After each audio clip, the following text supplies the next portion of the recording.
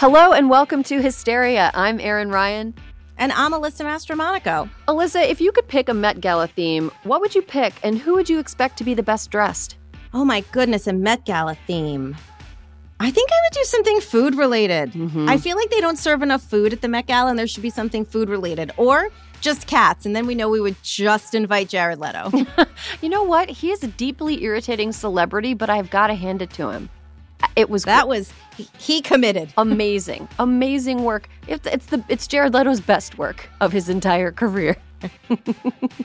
This week, we're joined by Karina Longworth, Kara Klenk, and Michaela Watkins to take on the following questions. What are Hollywood writers striking about? What can film teach us about prevailing social attitudes? Is rejection really the best teacher? And should you go see a pet psychic? All this and more right now. All right, welcome to another week of Hysteria, the podcast that wants Joe Manchin to fuck all the way off, but would 100% accept an invitation to drink champagne on his yacht so that we could steal the champagne. Yes, and then go drink it on a pier by ourselves. Exactly. That would be way more fun than being on his yacht. But it'd be fun to do some selfies being like, hey, we're stealing Joe Manchin's here, stealing champagne. Ocean 17. I mean, in terms of yachts from which I would like to steal champagne, if I had to rank them, I would say Joe Manchin's wouldn't be like at the very top. There are other people Logan Roy's would be number one. Totally, yes. We would have to will Succession to be real in a real way. But nobody wants to watch Rupert Murdoch do anything. He's not interesting to look at. Okay, speaking of Hollywood, I guess, the WGA is on strike. Erin, I'm telling you, earlier this week, talks broke down between the union that represents Hollywood writers, the WGA, Writers Guild of America, and Hollywood studios. 97% of the WGA voted to strike if such a breakdown happened, and now more than 11,000 writers, countless builders, carpenters, caterers, drivers, and support staff are out of work and on a picket line as productions shut down. Erin, what is happening? Why? What happened? What were the studios not willing to give the writers of our favorite shows?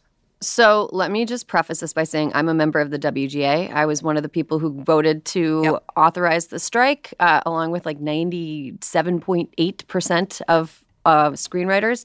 And so when I'm talking about this, I'm not talking about it as like an organizer of the strike or anybody who is involved in negotiations. This is all public stuff, right? This is all stuff that like all the public. Writers Guild has put out. I've got no inside info, but I have been brainstorming signs for when I go hit the picket line later today. Okay, so basically every 3 years, the Writers Guild works out a contract with the studios. And our most recent contract expired on May 1st. And in the lead up to those contract expirations, there's some asks. Usually the writers are like, hey, we want this. And studios are like, yes or no or whatever. And or they come to some sort of compromise. This time around, from early on, it was pretty clear that negotiations weren't going very well. We don't always do the strike authorization vote. That's just something that happens if people on the negotiating team are like, maybe things aren't going to quite work out. And that's what happened this time. So we authorized a strike a couple of weeks ago when our contract expired on May 1st. At the end of the day on May 1st, no agreement had been reached, and so the strike was on. The strike is about a few things, but it's you can boil it down to say it is about screenwriting, writing for TV and film as a viable, sustainable career. And it has become less viable and less sustainable over recent years as studios have abused various workarounds in order to pay writers less, hire fewer writers, and basically pocket the money that writers' content is making them. So here's an example. Residuals are a huge thing. It used to be if I wrote an episode of like, Who's the Boss, right? And it aired, I would get paid for that script. I would get paid for every time the show that I wrote aired in rerun on TV. So it used to be that if you wrote for a show that went into syndication, you would get fairly sizable residuals checks every year. They would be like sort of a sustainable base income, because when you're a writer, you go a really long time without working sometimes. Sometimes you go months. Some people go a year or more between projects. It's really competitive. Shows go on hiatus sometimes. And sometimes people are just like looking for work in a new room. And it's a very feast or famine type of work. So residuals are really important for making sure that writers were able to be fairly compensated throughout their careers. With streaming, studios are just kind of pocketing the residuals. And so they're putting episodes of shows that writers wrote up on streamers, and the writer is not seeing any of that money. And so the Writers Guild is asking for a more fair system of paying residuals for streaming services. They're also asking for studios to stop abusing mini rooms, which is where fewer writers working for a shorter amount of time write fewer episodes, which means that there are less jobs. It means those writers who do have the jobs are getting paid a lot of times less than their minimum. It's really like a lot of people are getting cut out. And with a mini room, usually the people in a mini room are all like high-level writers working for a fraction of what they would normally make, and which means that people who are just getting started or who are mid-level writers are sort of being shut out of opportunities. It also means that the shows are kind of getting worse. I guess maybe you might have noticed that over the last few years, the quality of TV, while there are some real standouts, the overall quality of an average show, not high. And part of that is because studios won't pay enough writers and give them enough time to write actual good shows. So that's one thing. There's other asks too, like the use of AI. Which is crazy. Erin, this was the part when I was reading through all the articles. There were two things that stuck out at me that I think people need to realize. One, that when you mentioned Who's the Boss, well, back in the day when Who's the Boss was on, that show was probably 22 episodes. So writers were employed for the entirety of an entire season of a show. Now, look at our favorite shows like Succession, 8 or 10 episodes max. So that's one thing. The other, AI. I couldn't believe, and you can expand on this, the Writers Guild wanted assurances of how AI would be used, that writers wouldn't be replaced with AI, that they wouldn't start a script and then AI would take it over. And Erin, I read that the Hollywood studios said, instead of that, we'll have a meeting once a year to explain technology to you.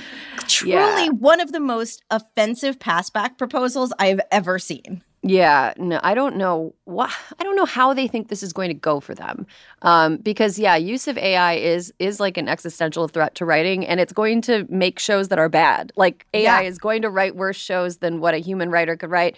It's going to come up with worse, stupider punch-ups. There was literally an episode of South Park several years back where there's a robot called Funny Bot that just tells jokes. And it's funny because South Park once again predicted the future. Yeah, the studio's response to that was really insulting.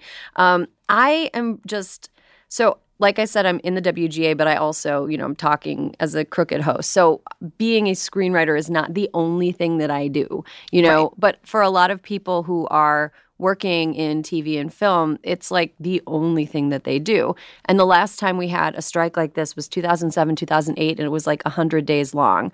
That doesn't seem like that long, but it is. But also, Erin, what did the 2007 strike give birth to? It didn't really give birth to anything. It did at the end. Okay. So I think that this is, I want to kind of like give a little pushback on the point that I think that you're making, which is that the Apprentice began airing during that, and that's how we got Donald Trump as somebody who played a competent businessman on TV, and people thought that was real life because it was reality TV, even though it was just fake. He basically just showed up to throw around racial slurs, sexually harass the female cast members, and then he went home. He wasn't doing business stuff. But that is true that The Apprentice kind of came to the fore during the time that there weren't any scripted shows being produced. But it's also true that reality TV was on the rise in the years before. Like Survivor was a thing. American Idol was a thing. Like, remember when Who Wants to Be a Millionaire was like the show everyone was watching on TV? I never a fan of it, but remember it vividly. Yeah, I can and then The Weakest Link was another one. Yeah. That was another The Weakest Link. Yeah, everybody loved a primetime game show for a period of time. So I will say that in the last writer's strike, they were filling in the gaps with reality TV. This time around, that's definitely going to happen. We're going to see some stupid, bad reality try to take the place of the scripted shows that you like. But we're also going to see a lot of international stuff. Like Netflix just invested a ton in South Korean content. And South Korean content, all of the stuff that I've watched in the U.S., all the stuff that's made it over here has been like top notch, and I've loved it. But they're not part of the Writers Guild, so that's one way around kind of what we're talking about here. So what we're seeing now is there's no late night comedies, no SNL. During the last writers' strike, Conan O'Brien sort of did his show without writers. And it was like at one point, did you see where he like spun his wedding ring for as long as he could? So I'm hoping it gets resolved quickly, just because of so many people whose livelihoods depend on this. I think that the economy of California stands to lose billions and billions of dollars. But also this is, if you ask the WGA, this is an existential moment for them.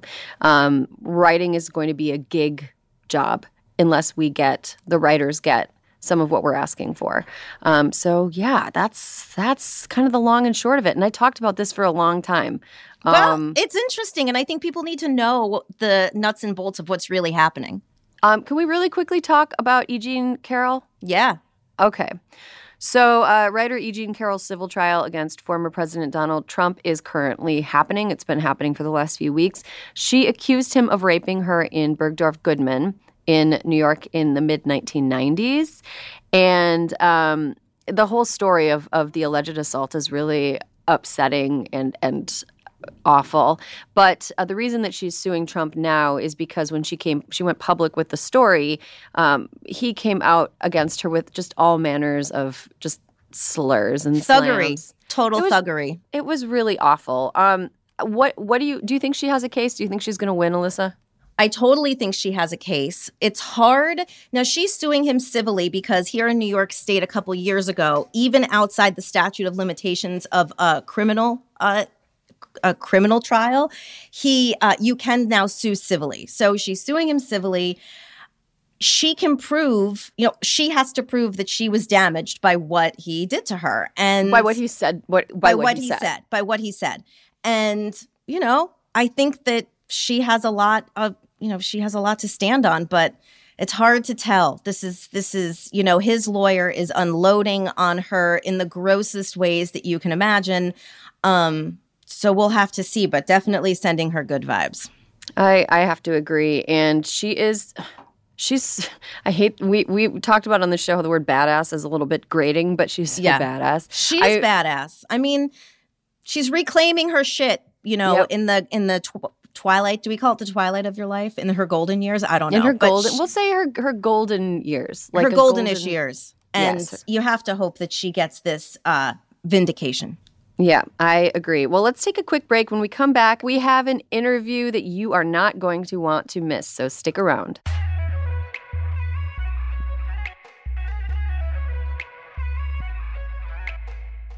And welcome back. You're listening to Hysteria, the podcast where we can guarantee no men will interrupt at any time. Our guest today is a writer, researcher, and journalist. She's the host of You Must Remember This, a history podcast diving deep into the forgotten stories of Hollywood. Karina Longworth, welcome to Hysteria. Hi, thanks for having me. So first of all, I'm a huge fan. I have been listening to your podcast nonstop for weeks. So I feel very parasocially engaged with the work that you've done. We're really excited that you're here today. The most recent seasons of You Must Remember This focus on sexuality and gender dynamics as they play out on film in the 1980s and 90s and how resentment toward the advances of feminism of the 60s and 70s play out on the big screen. What are some of the most iconic examples of that resentment? And what's a horny 80s or 90s movie that you think deserves a second look and why? Okay, well, in terms of iconic examples of resentment towards women, I think Fatal Attraction is probably the ultimate. And then there's quite a few movies that were made dealing with similar things that were made primarily because Fatal Attraction was a hit. Films like The Hand That Rocks the Cradle and Presumed Innocence. And, ultimately you can file Basic Instinct with that as well, although I make the case on the podcast that Basic Instinct kind of changes the game. Mm-hmm. How does Basic Instinct change the game? Well, the thing that was so powerful about Fatal Attraction and some of the other movies that were like that is that they reminded people who are watching it of their real lives. They felt like situations that could happen to them. And with Basic Instinct, everything is so heightened and just enough steps away from people's actual reality that you lose this kind of ripped from the headlines, ripped from real life feeling, and it becomes more of this erotic fantasy or erotic nightmare. And as I said, there were quite a few movies that were made that were able to kind of replicate the Fatal Attraction formula and be very successful. And when people tried to replicate the Basic Instinct formula, it wasn't as commercially successful. Mm-hmm. You were very I was surprised when I listened to your episode on Pretty Woman on how you seem to really have a lot of affection for the film. Can you talk a little bit about why you feel that kind of affection for a movie that a lot of people find problematic?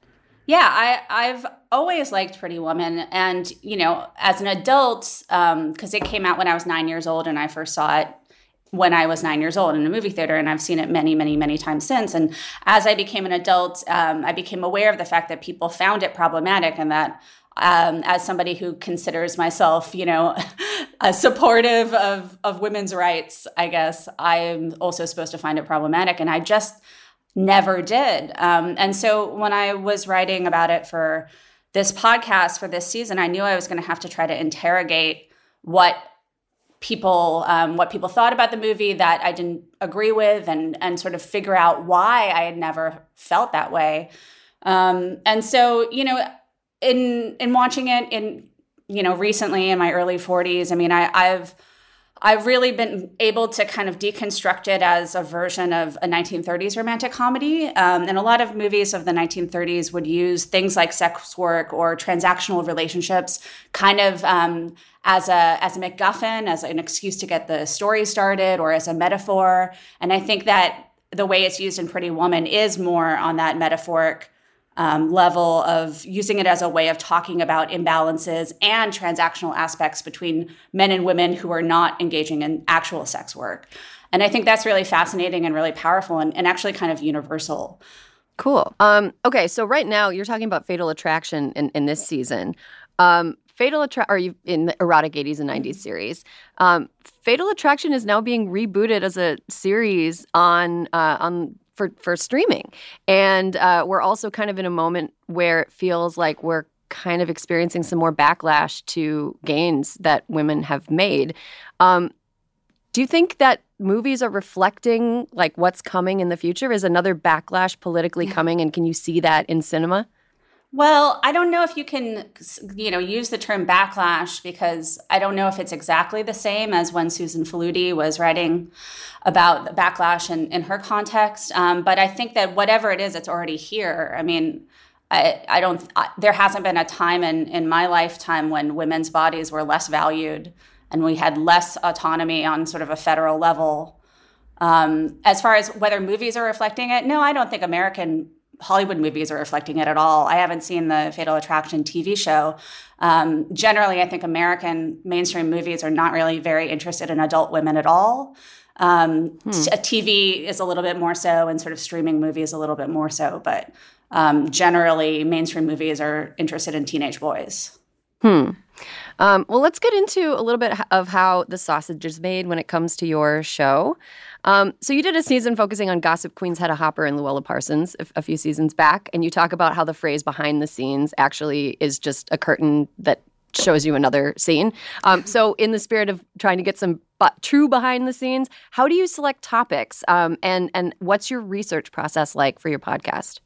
It's really difficult to select a topic for a season because I know I'm going to have to be living with that material for usually about a year.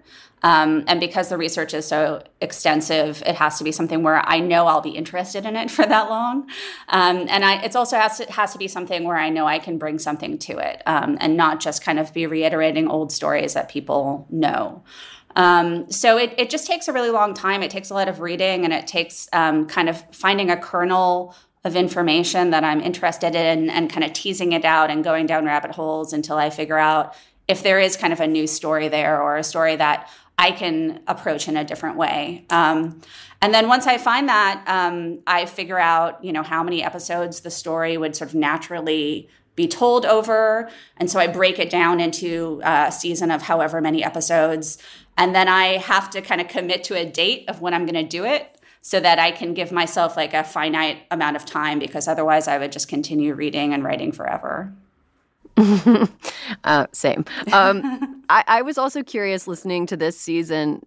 Some of the movies that you talk about are like not good movies, but you give them respect and attention and real estate, and you respond to them, and you engage with the material. So, how many times do you have to watch every movie that you give your analysis on? Like, how many times did you have to watch 10 and 9.5 weeks and the aforementioned Fatal Attraction? I mean, we have a difference of opinion because I think 10 and 9.5 weeks are great. But, I tried to stream it, and I was like, oh, I'm going to have to like purchase this. And then I'm going to probably end up on some kind of watch list because it's going to be the first movie that I've purchased in a really long time. Which one? 9.5 weeks? 9.5 weeks. Yeah. Well, I don't know. I think it's a beautiful movie. But as far as how many times I have to watch them, I mean, maybe twice. It depends on the movie. Some of them I've seen before and I have kind of a familiarity with, and others I don't.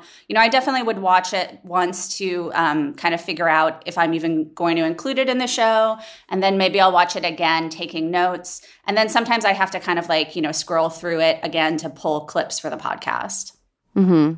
So you talk a lot about stories behind famous people that maybe people in modern day aren't totally aware of. Like Clint Eastwood, I learned a lot about him from listening to you discuss him on your podcast. In that spirit, who are the biggest assholes that Hollywood and history have given a pass to? Gosh, I don't know. I mean, obviously, like we have a different sense of what it means to be an asshole now than at different other points in history. Men got away with a lot of things in a lot of different ways that they don't anymore. And even this story of Clint Eastwood that I talk about, where he kind of unceremoniously dumped his girlfriend Sandra Locke while she was directing a film and then kicked her out of their house, which ultimately led her to sue him twice. That kind of thing, the fact that it was happening and it was so public, it's really hard to imagine that happening today unless you compare it to something like Johnny Depp and Amber Heard. Mm-hmm. Yeah. Well, one of the best and most popular series, in my opinion, that you've done is Charles Manson's Hollywood, which Caroline and I are both big fans of, our producer. I've always wondered if Manson was a manifestation of the most extreme versions of what makes fame, like a magnetic personality, a middling amount of talent, and connections. But when those things didn't work out for him, he resorted to the most, dramatic and overwrought possible response. If Dennis Wilson had been able to secure a record deal for Manson, would all those people be dead? Wow. Well, I agree with you on your read of Manson as sort of, in some ways, he's emblematic of a lot of people who come to Hollywood, with a dream. And that's kind of how I tried to frame that season, because I'm not really interested in true crime. I'm not really interested in murderers. I was kind of chiefly interested in this idea that there is one connection between Doris Day and Charles Manson and explaining that whole story. And then, of course, Dennis Wilson is part of that as well. And I think his music was incredible, and he's a fascinating, tragic figure on his own. But yeah, I think it's absolutely fair to say that if Charles Manson had gotten a record deal, he would have, it's certainly like there was a number of dominoes that had to fall in order to have all those people end up dead. And, maybe one of those dominoes would not have knocked down all of the others, if he had gotten what he thought he wanted. But at the same time, I mean, he was a person with incredible delusions of grandeur. So, what if he got the record deal and nobody cared about his album? Mm-hmm. Yeah, that's an interesting question. Maybe it could have been more people. So from listening to your podcast, it seems like film is both your passion and your job. So what media do you spend your time on when you want to decompress and not think about work?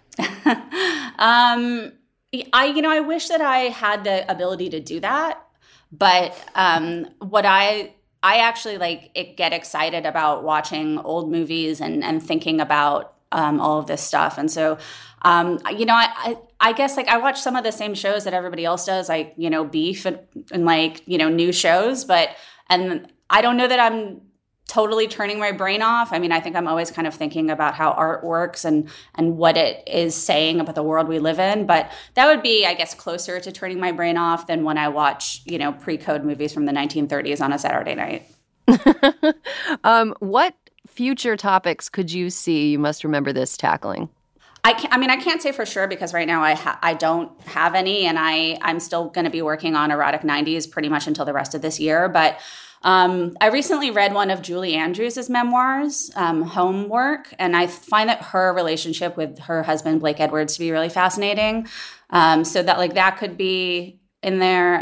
I did this season on Polly Platt, who was married to Peter Bogdanovich and who was a production designer and screenwriter and producer in her own right. And that was based on an unpublished, unfinished memoir that she had left behind when she died. And I would love to do anything like that again.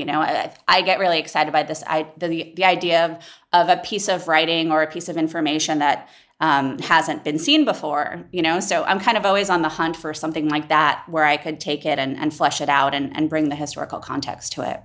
Karina Longworth, thank you so much for taking the time, and we look forward to the rest of this season of You Must Remember This and future seasons. Thanks so much. Thank you.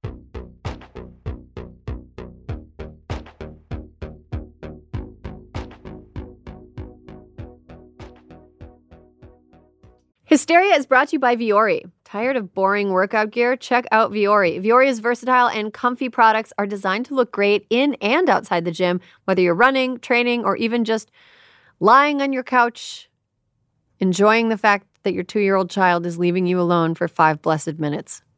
I love that for Vuori. You know what? That seems like a real perk of Vuori. It is. It's perfect. It's cut perfectly for lying down and just savoring a moment to be left alone. It's great. 5 stars. No comments. 100% great. That's my favorite sport. The women's performance jogger is the softest jogger you'll ever own. Grab one of these new colors before they sell out. And check out the women's daily legging, which features a high waist drawstring tie and upgraded no slip fit. All things that are absolutely essential in a legging. Essential. I love these leggings. They are, because, not everybody's the same, So it's I need a little bit more room around my booty. So I size up a little bit, but then it's usually too big in my waist. And so now I just pull that drawstring. And I don't show any crack when I bend over. Congratulations. Thank you so much. Thank you so much. See, you have your baby and I have my butt crack. For guys, there's the men's core short, the most comfy lined athletic short out there, and the men's Sunday performance jogger. Oh my gosh, Alyssa, my brother, who I have given Vuori performance gear to, yes, won an ultramarathon over the holidays. I saw that. That is so incredible. He ran 80 miles in the freezing cold. I don't think he was wearing his Vuori core shorts because that would be dangerous. But he loves wearing them to train, and I'm so proud of him. Vuori played a role in his ultramarathon win. Plus, Vuori is 100% offsetting their carbon footprint and reducing and offsetting 100% of their plastic footprint from 2019 onwards. Vuori is an investment in your happiness. For our listeners, they're offering 20% off your first purchase. Get yourself some of the most comfortable and versatile clothing on the planet at vuori.com/hysteria. That's VUORI.com/hysteria. Not only will you receive 20% off your first purchase, but enjoy free shipping on any U.S. orders over $75 and free returns. Go to vuori.com/hysteria and discover the versatility of Vuori clothing. The Crooked Store's latest collection has a clear message for anyone trying to take away abortion rights. Don't. The No Trespassing collection features 4 different designs, each inspired by a different state where abortion is under attack. There's Stay Out of My Swamp for Florida, Stay Out of My Hole for Arizona, Stay Out of My Prickly Pear for Texas, and Stay Out of My Strip for Nevada. But obviously, I'll be wearing these no matter where I am. A portion of proceeds from the collection will go to Vote Save America's F-Bands, the Fight Back Fund, which currently is supporting abortion rights organizations across Arizona, Nevada, and Florida. Head to crooked.com/store to shop. It's 2024. We're facing another presidential election with huge stakes. You want to help. You don't know where your money will actually make a difference or how to figure that out. And sure, you love to take an edible and not think about it, but you can't because you do care. Let Vote Save America make it easy for you with their new anxiety relief program. Here's how it works. You set up a monthly recurring donation at the level that feels right for you, and Vote Save America will send 100% of it to the grassroots organizations and down-ballot races that need it most. Then, at the end of the month, they'll tell you where your dollars went. That's it. You set it and forget it. Vote Save America has already raised $52,000 in monthly recurring donations. Love it. That's great. From over 1,000 amazing sustaining donors who've signed up and trusted Vote Save America to make their dollar go further. But we still have a long way to go, and Vote Save America needs your help to get there. Sign up at votesaveamerica.com and enjoy your edible. Legal disclaimer, paid for by Vote Save America, votesaveamerica.com, not authorized by any candidate or candidates committee.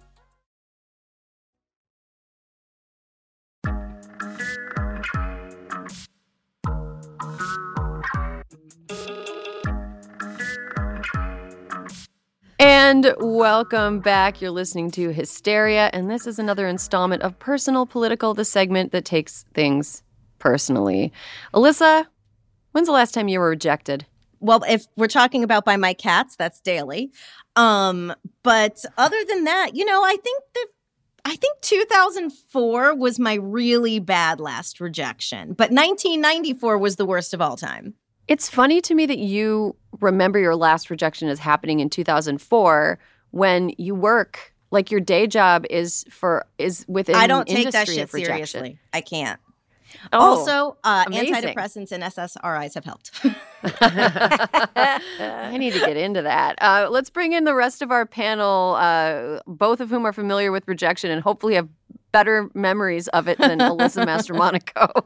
Our first panelist is helping to organize an event called Here for the Kids, which hopes to end gun violence across the states. For more info, go to thekids.com. She's also an actor in the upcoming film You Hurt My Feelings, premiering May 26th. Michaela Watkins, welcome to Hysteria. Hi, thanks so much. I'm so happy to be back here in person. I know. It's just so meaningful. You've been globetrotting. I know, we've done it. Well, not just that. I mean, I feel like I've just bookended the pandemic finally because I think I was meant to come in and then. Oh, yeah. Yeah. And then we had to shut it down. Yeah. We were like, we're temporarily shutting down the office. And then we tried this lame-o cocktail hour on Zoom. Remember? That was, we gave it our best. We really did try.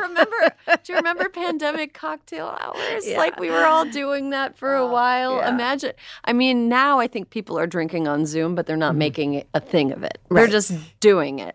But thank you for plugging Here for the Kids because it's a June 5th in Denver event, and basically we are 25,000 women, mostly white women, led by Black, Indigenous, women of color, brown women who are leading the way, following the Civil Rights Playbook, basically the abolitionist playbook of slavery, and we're taking it to the guns because they're just out of control and they're the number one killer of kids. So that's why it's called Here for the Kids. Amazing. So, if you can sign up, and it's a movement. Keep supporting. I still am supporting Everytown, and Moms Demand. This is not a either or. This is a and. Mm-hmm. This is a let's all come together. We all have the same goal, which is to save our kids. So, are you going to go to Denver for? I absolutely am going to Denver, and it's, by the way, a sit-in. It's not there's no marching, no chanting, no megaphones. I'm bringing my knitting. I'm bringing a chair. I'm bringing like white lady things, oat milk latte. I'm not going to wear Lululemon. That won't be happening. That'd be comfy though for sitting. Lululemon is nice and stretchy. Okay, strike that. I'm going to go get some Lululemon. And basically, we forget since we have a panel of white women today, I can say to us that, we are the biggest voting bloc, and we forget our power. And so we have to put it to use and stop standing on the sidelines going, can you believe it? Now we can get all our rights back. We can end gun violence. We can get our repro rights. Yeah. So many things. As Samuel Alito said, we can always just vote, right? Well, it's more than voting, because we have a direct action. We're going to demand no more gun sales and issue a buyback. So we can do this. Amazing. But everybody has to show up. Yeah, I want to go to Denver. I want to do that. Oh, please, I want Mama, to sit down with please. some. I want to sit with some knitting. That sounds awesome. Yes. Rounding out our panel today, our next panelist is going on the road with her show That's Messed Up, an SVU podcast. They're performing in June and hitting San Francisco, Tempe, Denver, and LA. For more info, go to that'smesseduplive.com. Kara Klink, welcome to Hysteria. Thank you so much for having me back in person. Back this in is person. exciting. I I said saw the you- last time I was here in person, I had a new baby, and she just turned 4. What? Oh, my goodness. Oh, my God. Time. What is it? Time. I saw Carrie yesterday at the most Yes. star-studded playground Yes. in our neighborhood. So I actually met an actress at the playground yesterday. Well, we had met before, and I was like, I was just talking about you because I'd love to have you on my podcast. It's about Law & Order SVU. You saw her I yesterday? booked a guest at the playground yesterday. that's hilarious. Okay, so we live in a neighborhood where there's a lot of parents who had kids after 35. Excellent. Working in How dare you. entertainment. I know. It's super. I mean, that sounds gross, but keep going. Well, it's a lot of people who are Hollywood adjacent, but not necessarily the flashiest people.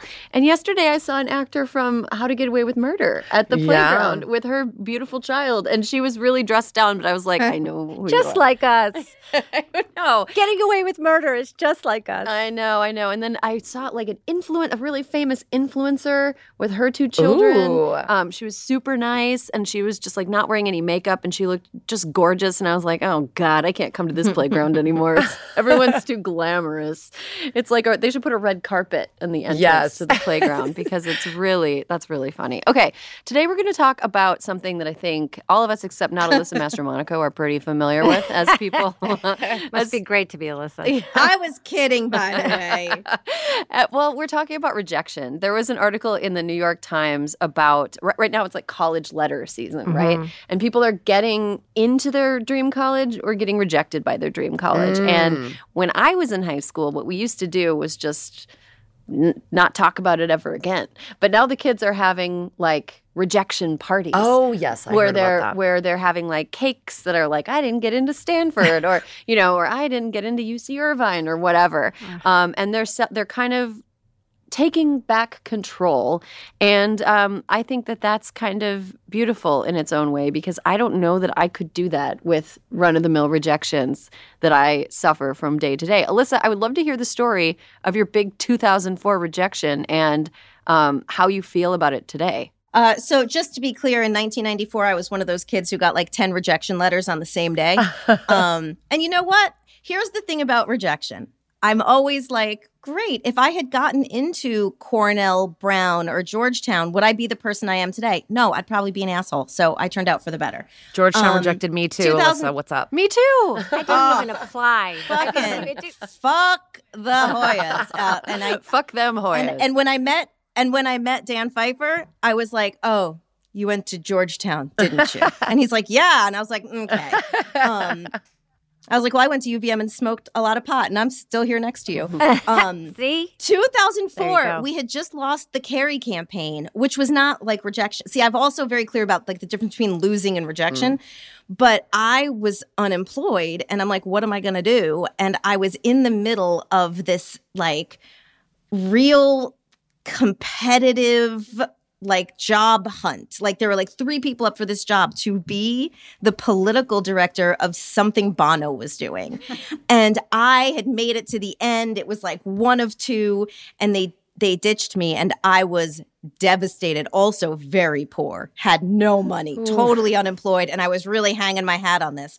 But then I ended up working for Barack Obama. So it was kind of okay. But that one was that one really wounded being me. rejected by Bono wounded you? It was well, yeah, because I thought I was better. I mean, first of all, you are better than Bono, and oh yeah, him too, not just the guy who beat me.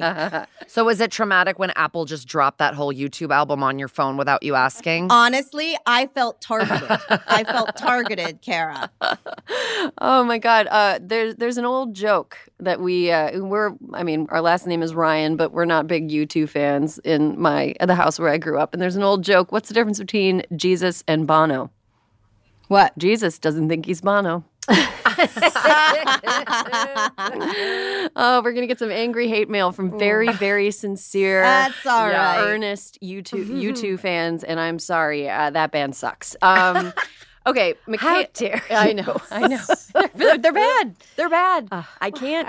I can't. Hard disagree. I can't. Wait, there's not like a couple songs you think are good? There's a couple songs that are good. Oh, The City of Blinding Lights is like Okay. Well, I think, here's another. I also think the Red Hot Chili Peppers suck. They've just written the same song over and over again. Some versions of that song have been good. The first, when I saw them go on tour in 92 or 3, I guess, maybe 2. were you at early Lollapalooza, Michaela? I was at the first Lollapalooza. Oh, my the first God. one where Jane's Addiction headlined. Oh, my God. Girl, you know it. Yes, This woman belongs in a museum. Yeah. Anyway, we're gonna get back on track talking about rejection, but I reject. Yeah, it was like this podcast is just Aaron rejecting bands that were popular in the 90s. I've got a lot of opinions, and I'm going to share all of them right now. Michaela, I'm very interested in hearing your experience with rejection and your attitudes around rejection, because when I think about acting and comedy and doing like live stuff, it just feels like such a vulnerable profession. It's like it's seated in rejection. I mean, basically, like acting and performing are rejection is the baseline, and then when you get something, that's the unique part. You know what I mean? Did you have to like reprogram your the brain? The unique part isn't getting rejected. The unique part is getting a job. Yeah. So, I'm so comfortable. I should say I was not comfortable, but I was expecting to be rejected because, the old adage, like when a door closes, a window opens, it's like, so I didn't get the job, but I got in front of the casting director. My biggest rejection, to me, the one that was on such a public display, was when I didn't get asked back for my second season of SNL after a year that I thought I was good, Yeah, you had a lot of like clippable. I remember seeing you, and your sketches were in a lot of times you were like featured, like, oh, check out what happened this week on SNL, and it was always like you were in the It was mix. very shocking. Yeah, it was. It was very shocking to those of us that watched the show. It was like my family was like quoting your sketches. We were like, wait, where did she go? What happened? Oh yeah, the blogger. How did that happen? Like, how did they let you know that you weren't being asked back? In an unkind way. Oh. No. Yeah, it was pretty awful. Everybody got their contracts renewed, and I didn't, and Casey Wilson didn't. And she called me, and I had no idea that people had gotten their contracts renewed. So she called and said, "Did you get your contract renewed?" And I said, "No." And she said, "Everybody else did." And I was like, oh. And then that pit, Yeah. And then my manager, of course, called, and they said, "Oh, no, we love Michaela. Of course we're having her back." And I thought, well, why are you doing this? This is unkind. And then I heard that they hired 2 new women, brunettes, 10 years younger than me. And they were very Who were these brunettes? they were very SNL had like 14 men and 4 women. So I knew when they hired 2 new women, they weren't going to have, 6, 7 women, because they just didn't. I mean, that's just not how the population works. It is it is 14 men to 4 women just in general. So I thought, well, I'm out, and I didn't think Casey would be. And I didn't even hear directly from Lorne. I heard from him via my manager. He told my manager. And, he would... Tacky. But after saying, Tacky. we want her back, of course, and it's like that. Yeah, so it was really drawn out all summer. And I remember I ran into Rachel Dratch, who wasn't on the show anymore, and she was like, "This is what they do." And she said, it's like they're cats and you're a mouse, and they just bat you around. And then when it seems like you're dead, they're like, kind of, then they like, hey, wake up. Then they renew your contract. Oh my God. And so I thought, okay, maybe they're just fucking with me. I don't know what it is. And so anyway, long story short, it was my friend said, "Are you on Twitter?" I said, "No." And she said, "You better get on Twitter right now because you're trending." And I said, "Oh, no, that's okay." Boy, was that the dumbest thing I ever did. Because that would have been the moment to join Twitter, like right when it had just started. And, you know. Anyway, but I felt so embarrassed and I felt so ashamed. And I felt like the people who had watched the show, the people who didn't watch the show, knowing I didn't come back, would think, "Oh, she didn't come back because she's not funny." And the people who did watch the show, and if they thought I was funny, they would think, "Oh, she must be an asshole." And so I just thought, on the public view, I don't look like a winner here, And there was so much kindness and so much love. But what happened was I was depressed and I came home and I was unemployment, or I filled out an application for unemployment to the degree that I did an audition. And I always like to reuse paper. I did an audition for this really, really bad medical show where, like, she had a hematoma and then got hit by a boat and then was, like, dying and then went in a coma and then, like, her, turns out she was having an affair and so we tried to kill her. It was like everything that could have happened to this one woman. Was it Days of Our Lives? No, it was like... I got it. I got the part. But anyway, I realized this is to deal with rejection. After every audition, I very ceremoniously throw out my sides, my audition papers. And when I threw them out after the audition, I saw on the back of it, I had printed the EDD form, the unemployment form. And so when I'm standing there holding my papers, the producers are watching my unemployment form on the other side. Oh my God. The unemployment form should be on the other side of every audition side. You're going to need it. But to put a fine point on this, I got together with a friend of mine. We were both depressed, unemployed, and I felt very embarrassed and ashamed. And we wrote a pilot just to see if we could. And it got picked up and it went for a season. And we were executive producers on a series. And I didn't even know I could write. So, you know what I'm saying? A door closes, a window opens. Yeah, and both you and Casey have had amazing careers. Yeah, and now I really love my career. I genuinely And a lot of the my people career. that have only been one season people on SNL have done really great things. Yeah, I think if you have grit, and I think we come into the world with it, or we have to develop it. But I think if you didn't come into the world with it, please develop it, because I love my career right now. I love it so much, and I'm so grateful for it. And I think the people who do one season on SNL go and do other things because they don't want to be remembered as the person who had one season on SNL and nothing else. Yeah. Kara, same question for you. What was your biggest rejection you're comfortable talking about? And Oh my gosh. How did it play out? I mean, it's not even like a comedy thing because, like Michaela said, for me, I auditioned for so much stuff in New York, I remember, and I just would forget about it the minute the audition was over. I was like, I can't think about it because I'm not getting any of this stuff. And then if somebody calls me and says, "You got it," it's like, what a fun surprise. So that's I feel like a self-protection thing you do from rejection.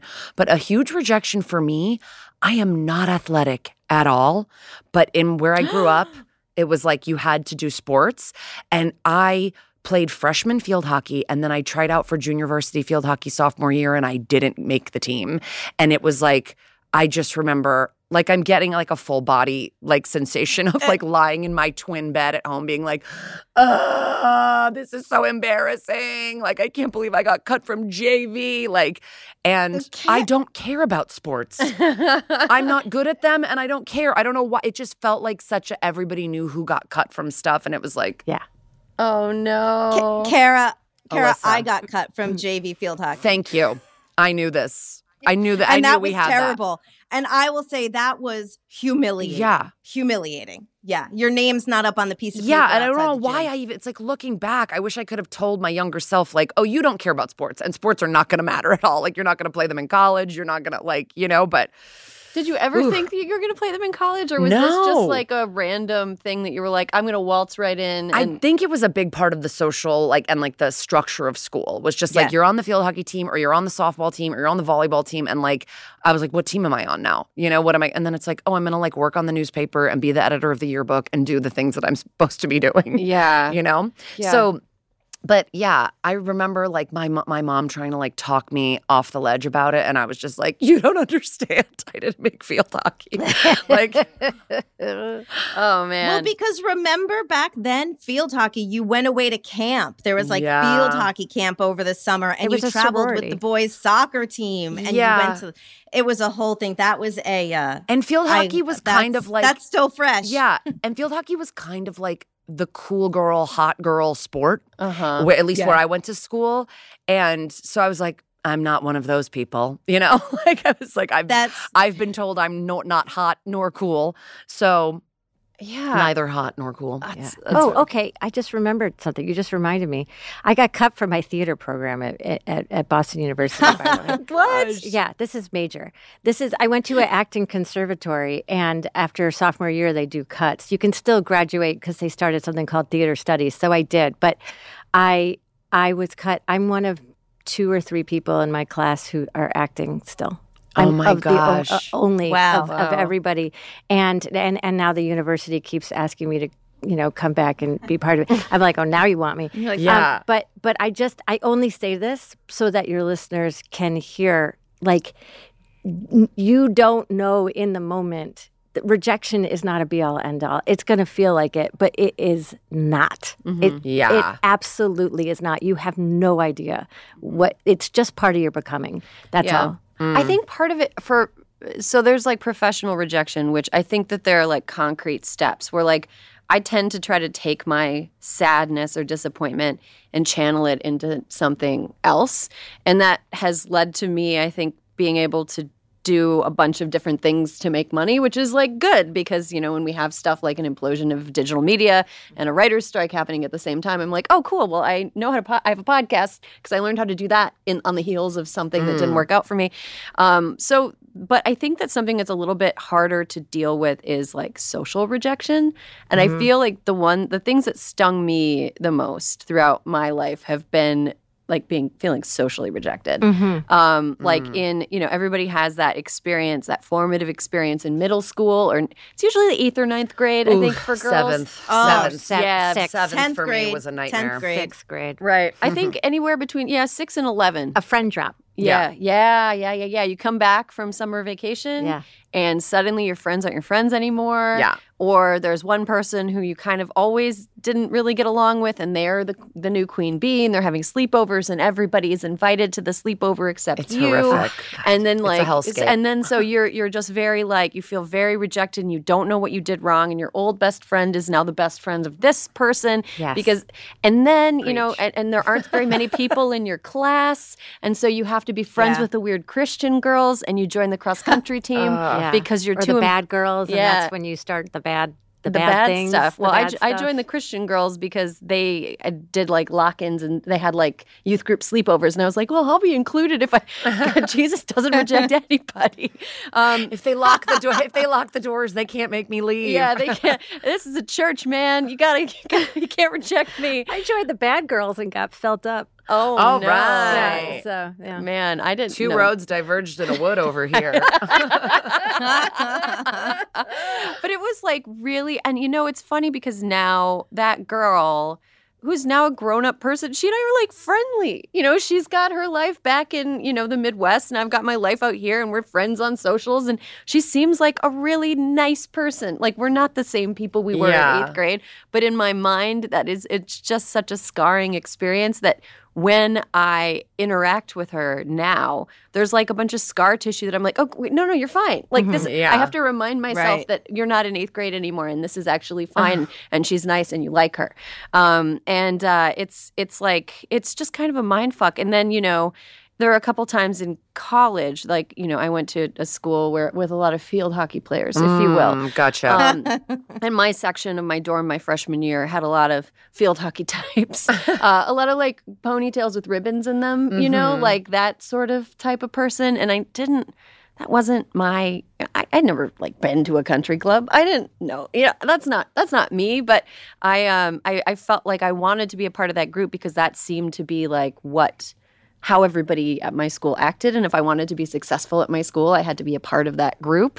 And it just like didn't work out. And I kind of realized when there was sort of like, because freshman year, there's always this weird like, Your friends, your first 2 weeks of freshman year, you look back on it and you're like, it's weird that I hung out with that person. Yeah, For like a week, we were best friends.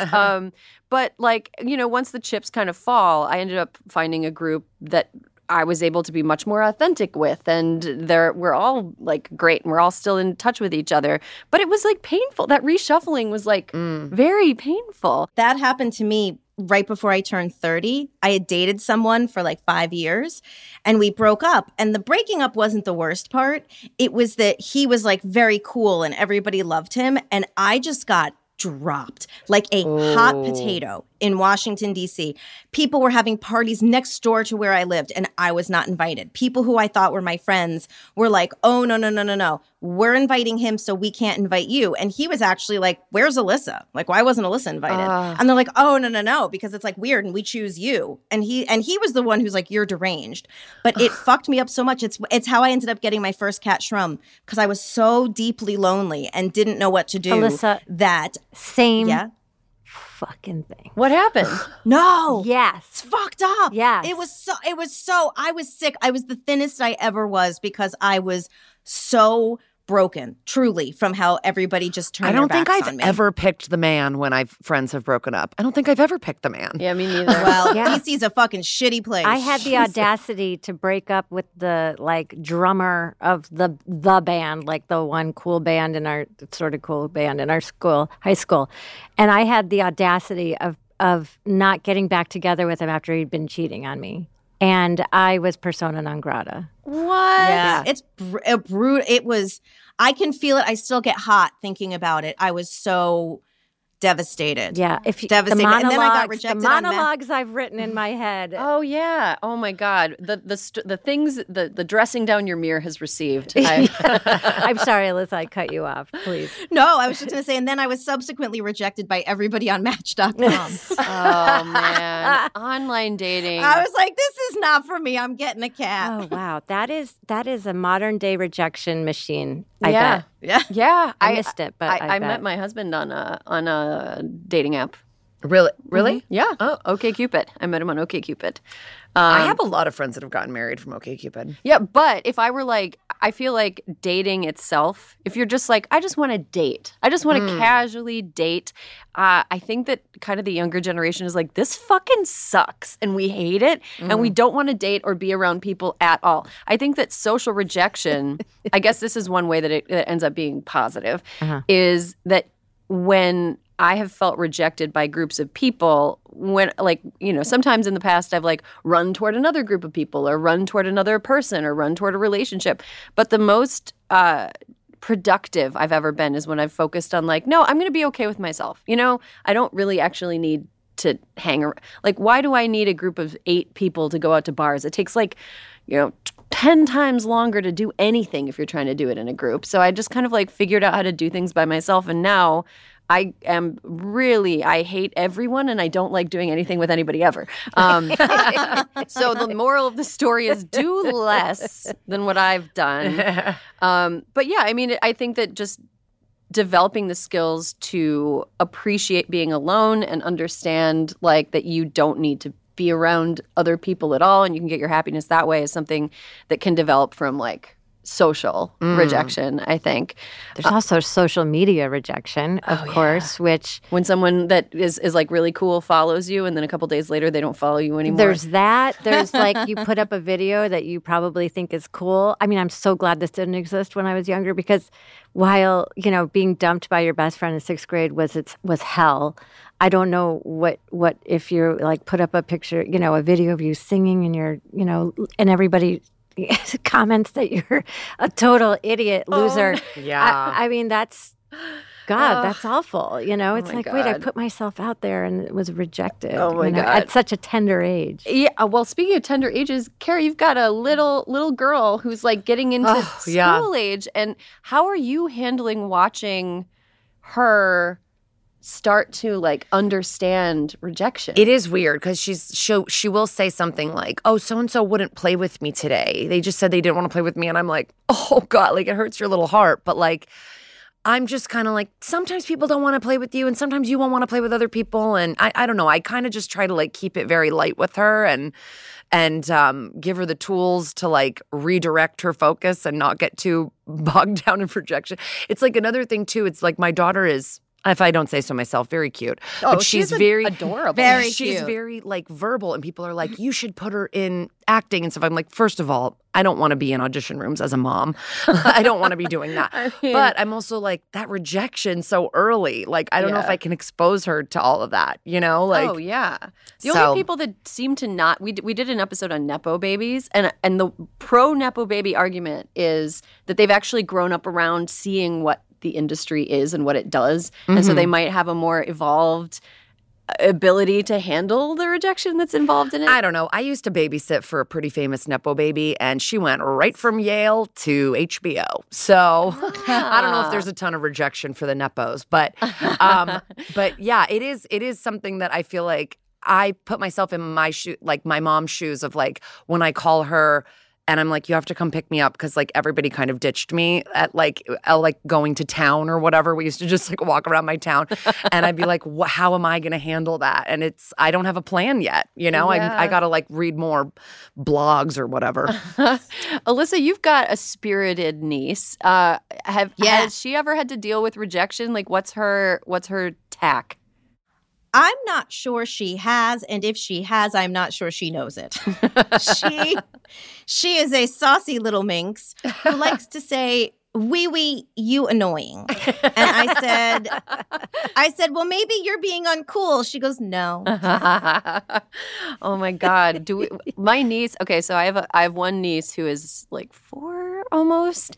And this is a very funny story about their daycare. So there was a bully at their daycare that was like mean to all the kids. We had a bully at the daycare. Yeah, there was a bully at the daycare, and all the parents were informed, like, hey, there was a bully at the daycare. And the only 2 kids that the bully wasn't bullying were my nephew and my niece. And the nephew is a little bit older than the niece.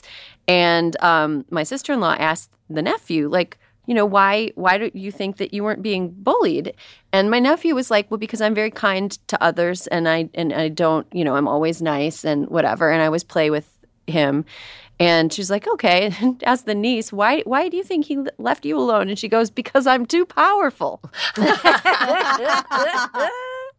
Yes, girl. Yeah, I'm not She quite. gets it. She gets it. I feel like that's sort of maybe a way to wrap up this conversation, which we could continue to have for like hours. Yes. I have more rejection stories. Oh yeah, I have so many, but it's just, I mean, it's the line of work that we do. If you're a creative person in any way, it's just what happens. You just get rejected, and it's just part of life. But you just have to remember you're too powerful. and it gets easier. It really gets easier. It does. Yeah. Because the reason I think it gets easier is the older you get and the more you live your life, there's more yeses than nos. Mm-hmm. That's the truth. Like you've lived through more yeses, whether it's relationships or anything. There's been yeses, so many yeses. Mm-hmm. So like the nos, the yeses start to stack up and outnumber the nos is what it is. And also in hindsight, how much did the rejection actually matter? Yeah, Like in the minute, in the moment, it stung, but when you look back on it, you're like, all right, you know, we moved on. Mm-hmm. Right. That's a good note to end on. Let's take a quick break. When we come back, Sanity Corner / I Feel Petty. We.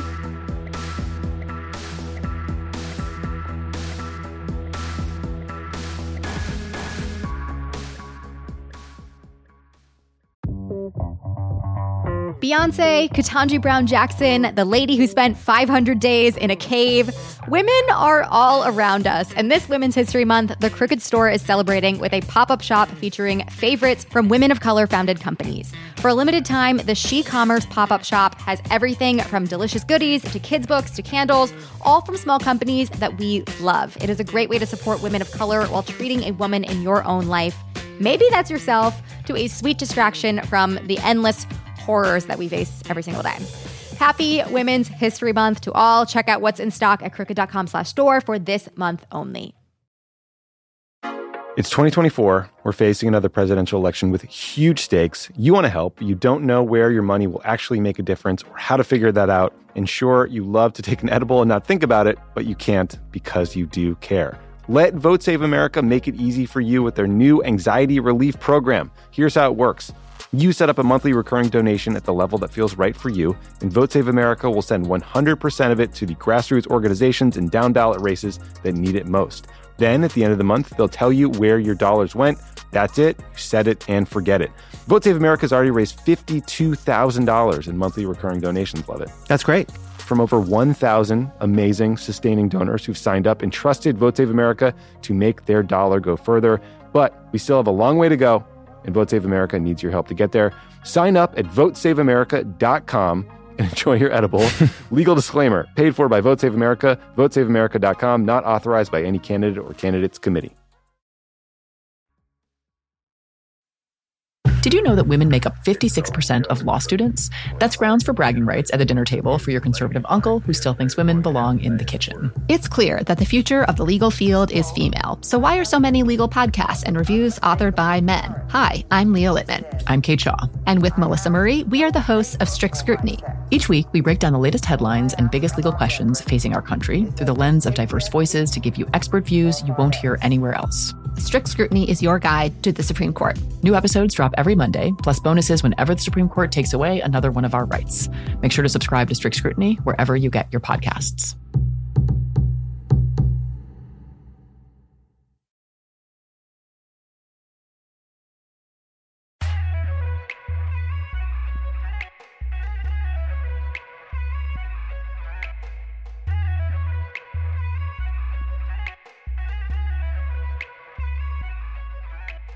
And welcome back. There are no announcements for the class on this week's episode of Hysteria, so we're just going to get right into Sanity Corner / I Feel Petty, a.k.a. Sandy Petty.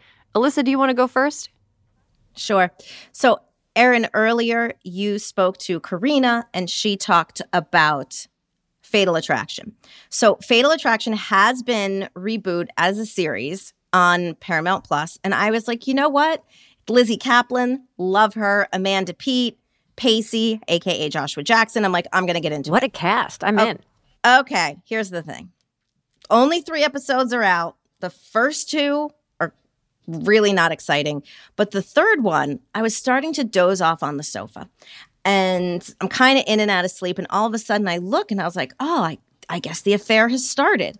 And then I'm like, he brought the dog on the affair. And it enraged me like nothing I have ever seen. He brought his family dog to the beach while he was having an affair with Lizzie Kaplan, a.k.a. Alex. And I thought it was like, obviously he's a fictional character, but I thought about it for hours. I couldn't sleep because of it. I'm like, what a betrayal. Why didn't he just bring the kid while he was at it? Like, the family dog is asleep on this woman's floor while they have movie sex. And I was like, this is absolutely, I may not be able to go on because this is such an affront. Oh, my God.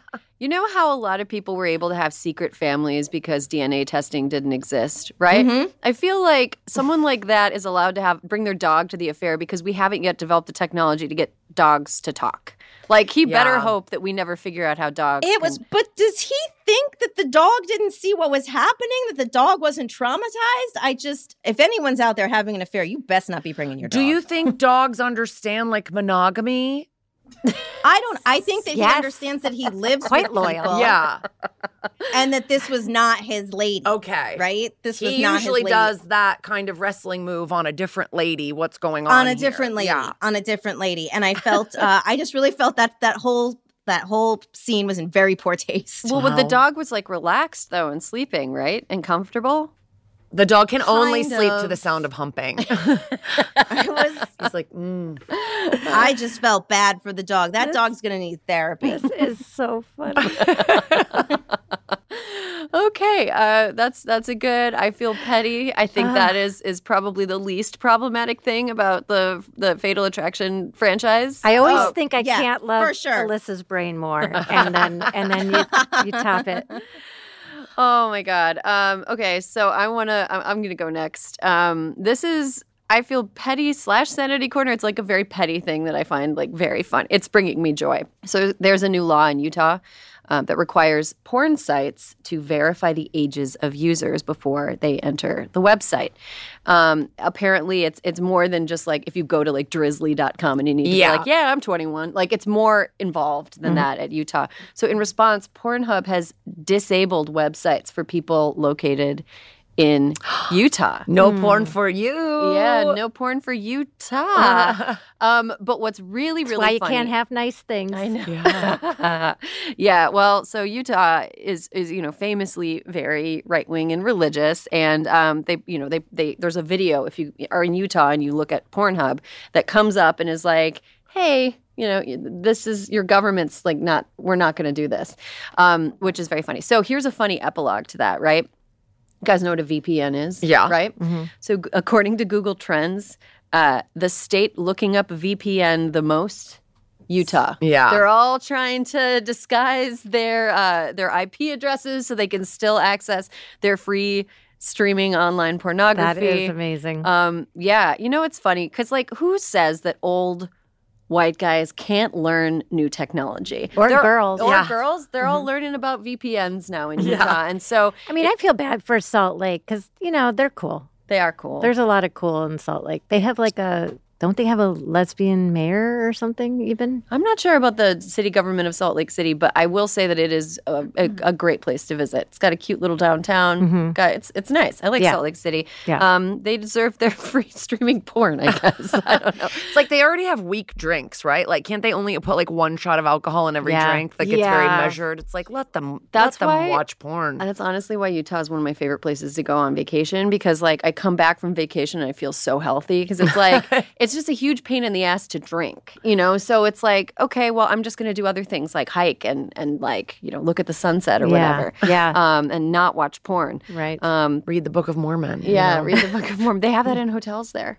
It's, they're really serious about it. They apparently believe that it's real. I know. When you go to Utah and I asked one person, I was like, do you know where there's a coffee shop nearby? And they said, well, because coffee's not a thing, really. They can drink coffee, but some people are like, ooh. But they kept saying, but have you been to, they kept trying to send me to everywhere I went where I asked where something was, they kept trying to send me to the big church. What? Yeah, the big one on the hill. Oh, my God. They're all going crazy about a soda chain, like a fast food restaurant that serves soda in Utah. I swear to God, we'll have to talk more about this offline. But they're probably right about all of it. It's a real, maybe.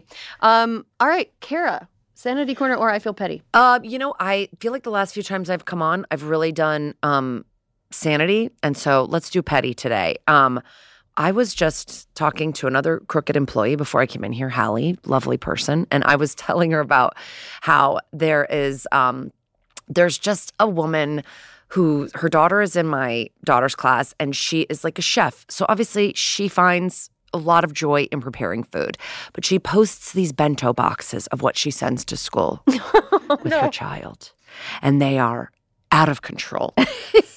I'm like, your child's eating pickled cornichons, like what, or like pickled beets and cornichons, and like there's some kind of purple powder all over one of the things, and it's like pea powder and moon root and all this. I'm like, don't ever sit next to my child. She eats peanut butter and jelly every goddamn day. It's all she wants. If I gave her something else, she would revolt.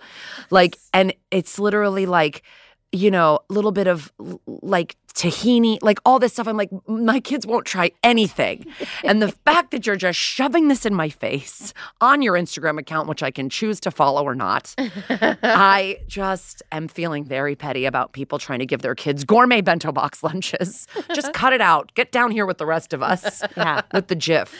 Yeah, I think that's fair. Yeah. I see these like it things is that are like, here's some suggested toddler foods, and it's like stewed carrots, and it's like, she's not going to eat and that. Then it's like cut everything into shapes. It's like, who has time for this shit? I barely have time to like microwave stuff.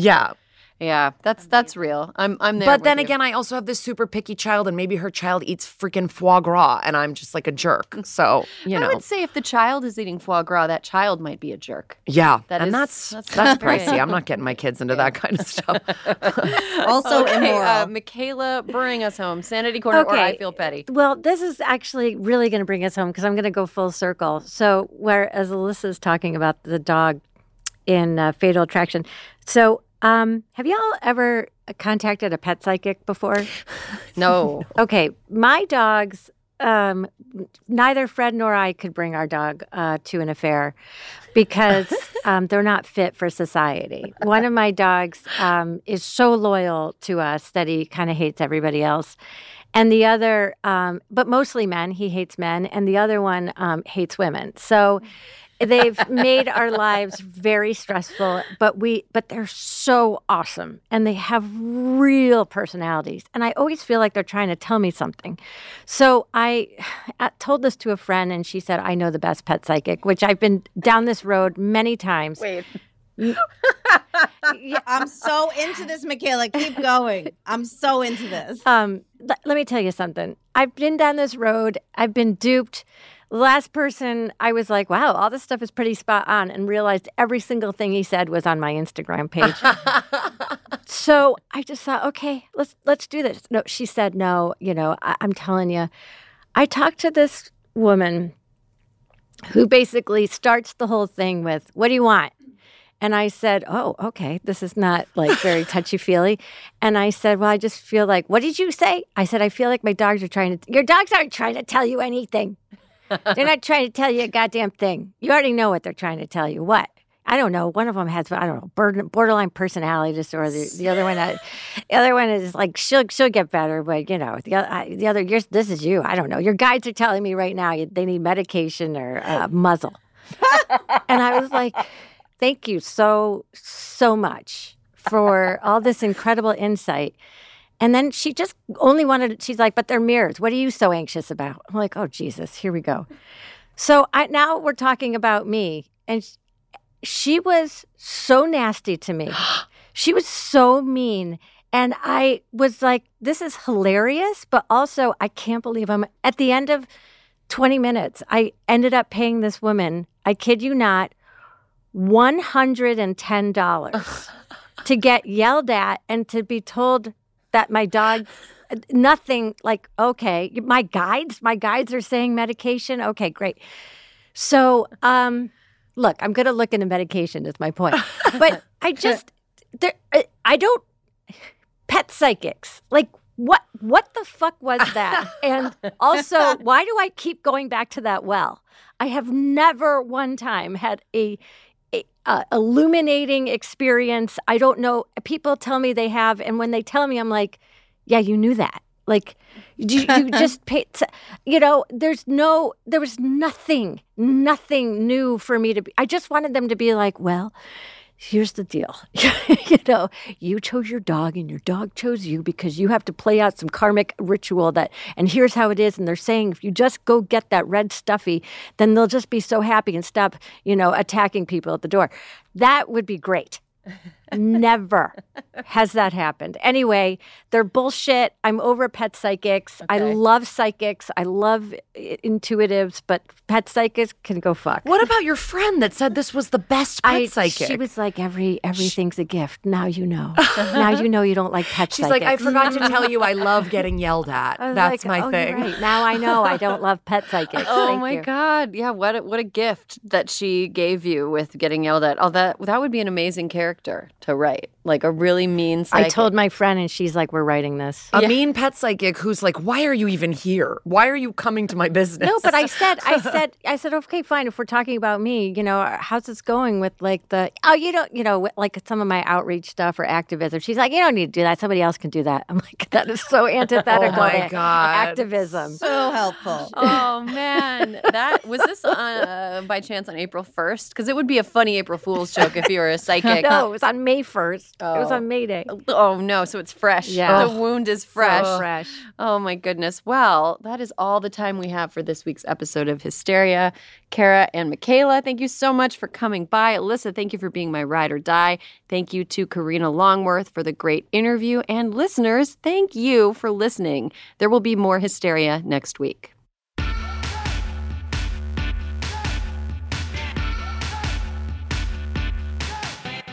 Hysteria is a Crooked Media production. Caroline Reston is our senior producer.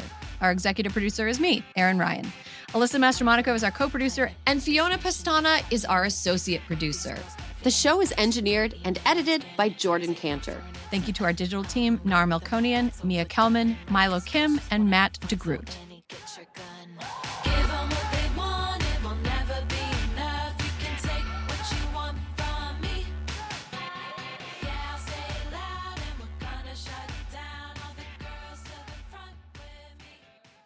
Hey, it's Erin. I have a podcast recommendation for you. From KCRW, Bodies is a medical mystery podcast with a feminist twist. It's a show that tackles why women and other people with marginalized genders are so often left in the dark when it comes to understanding their own bodies.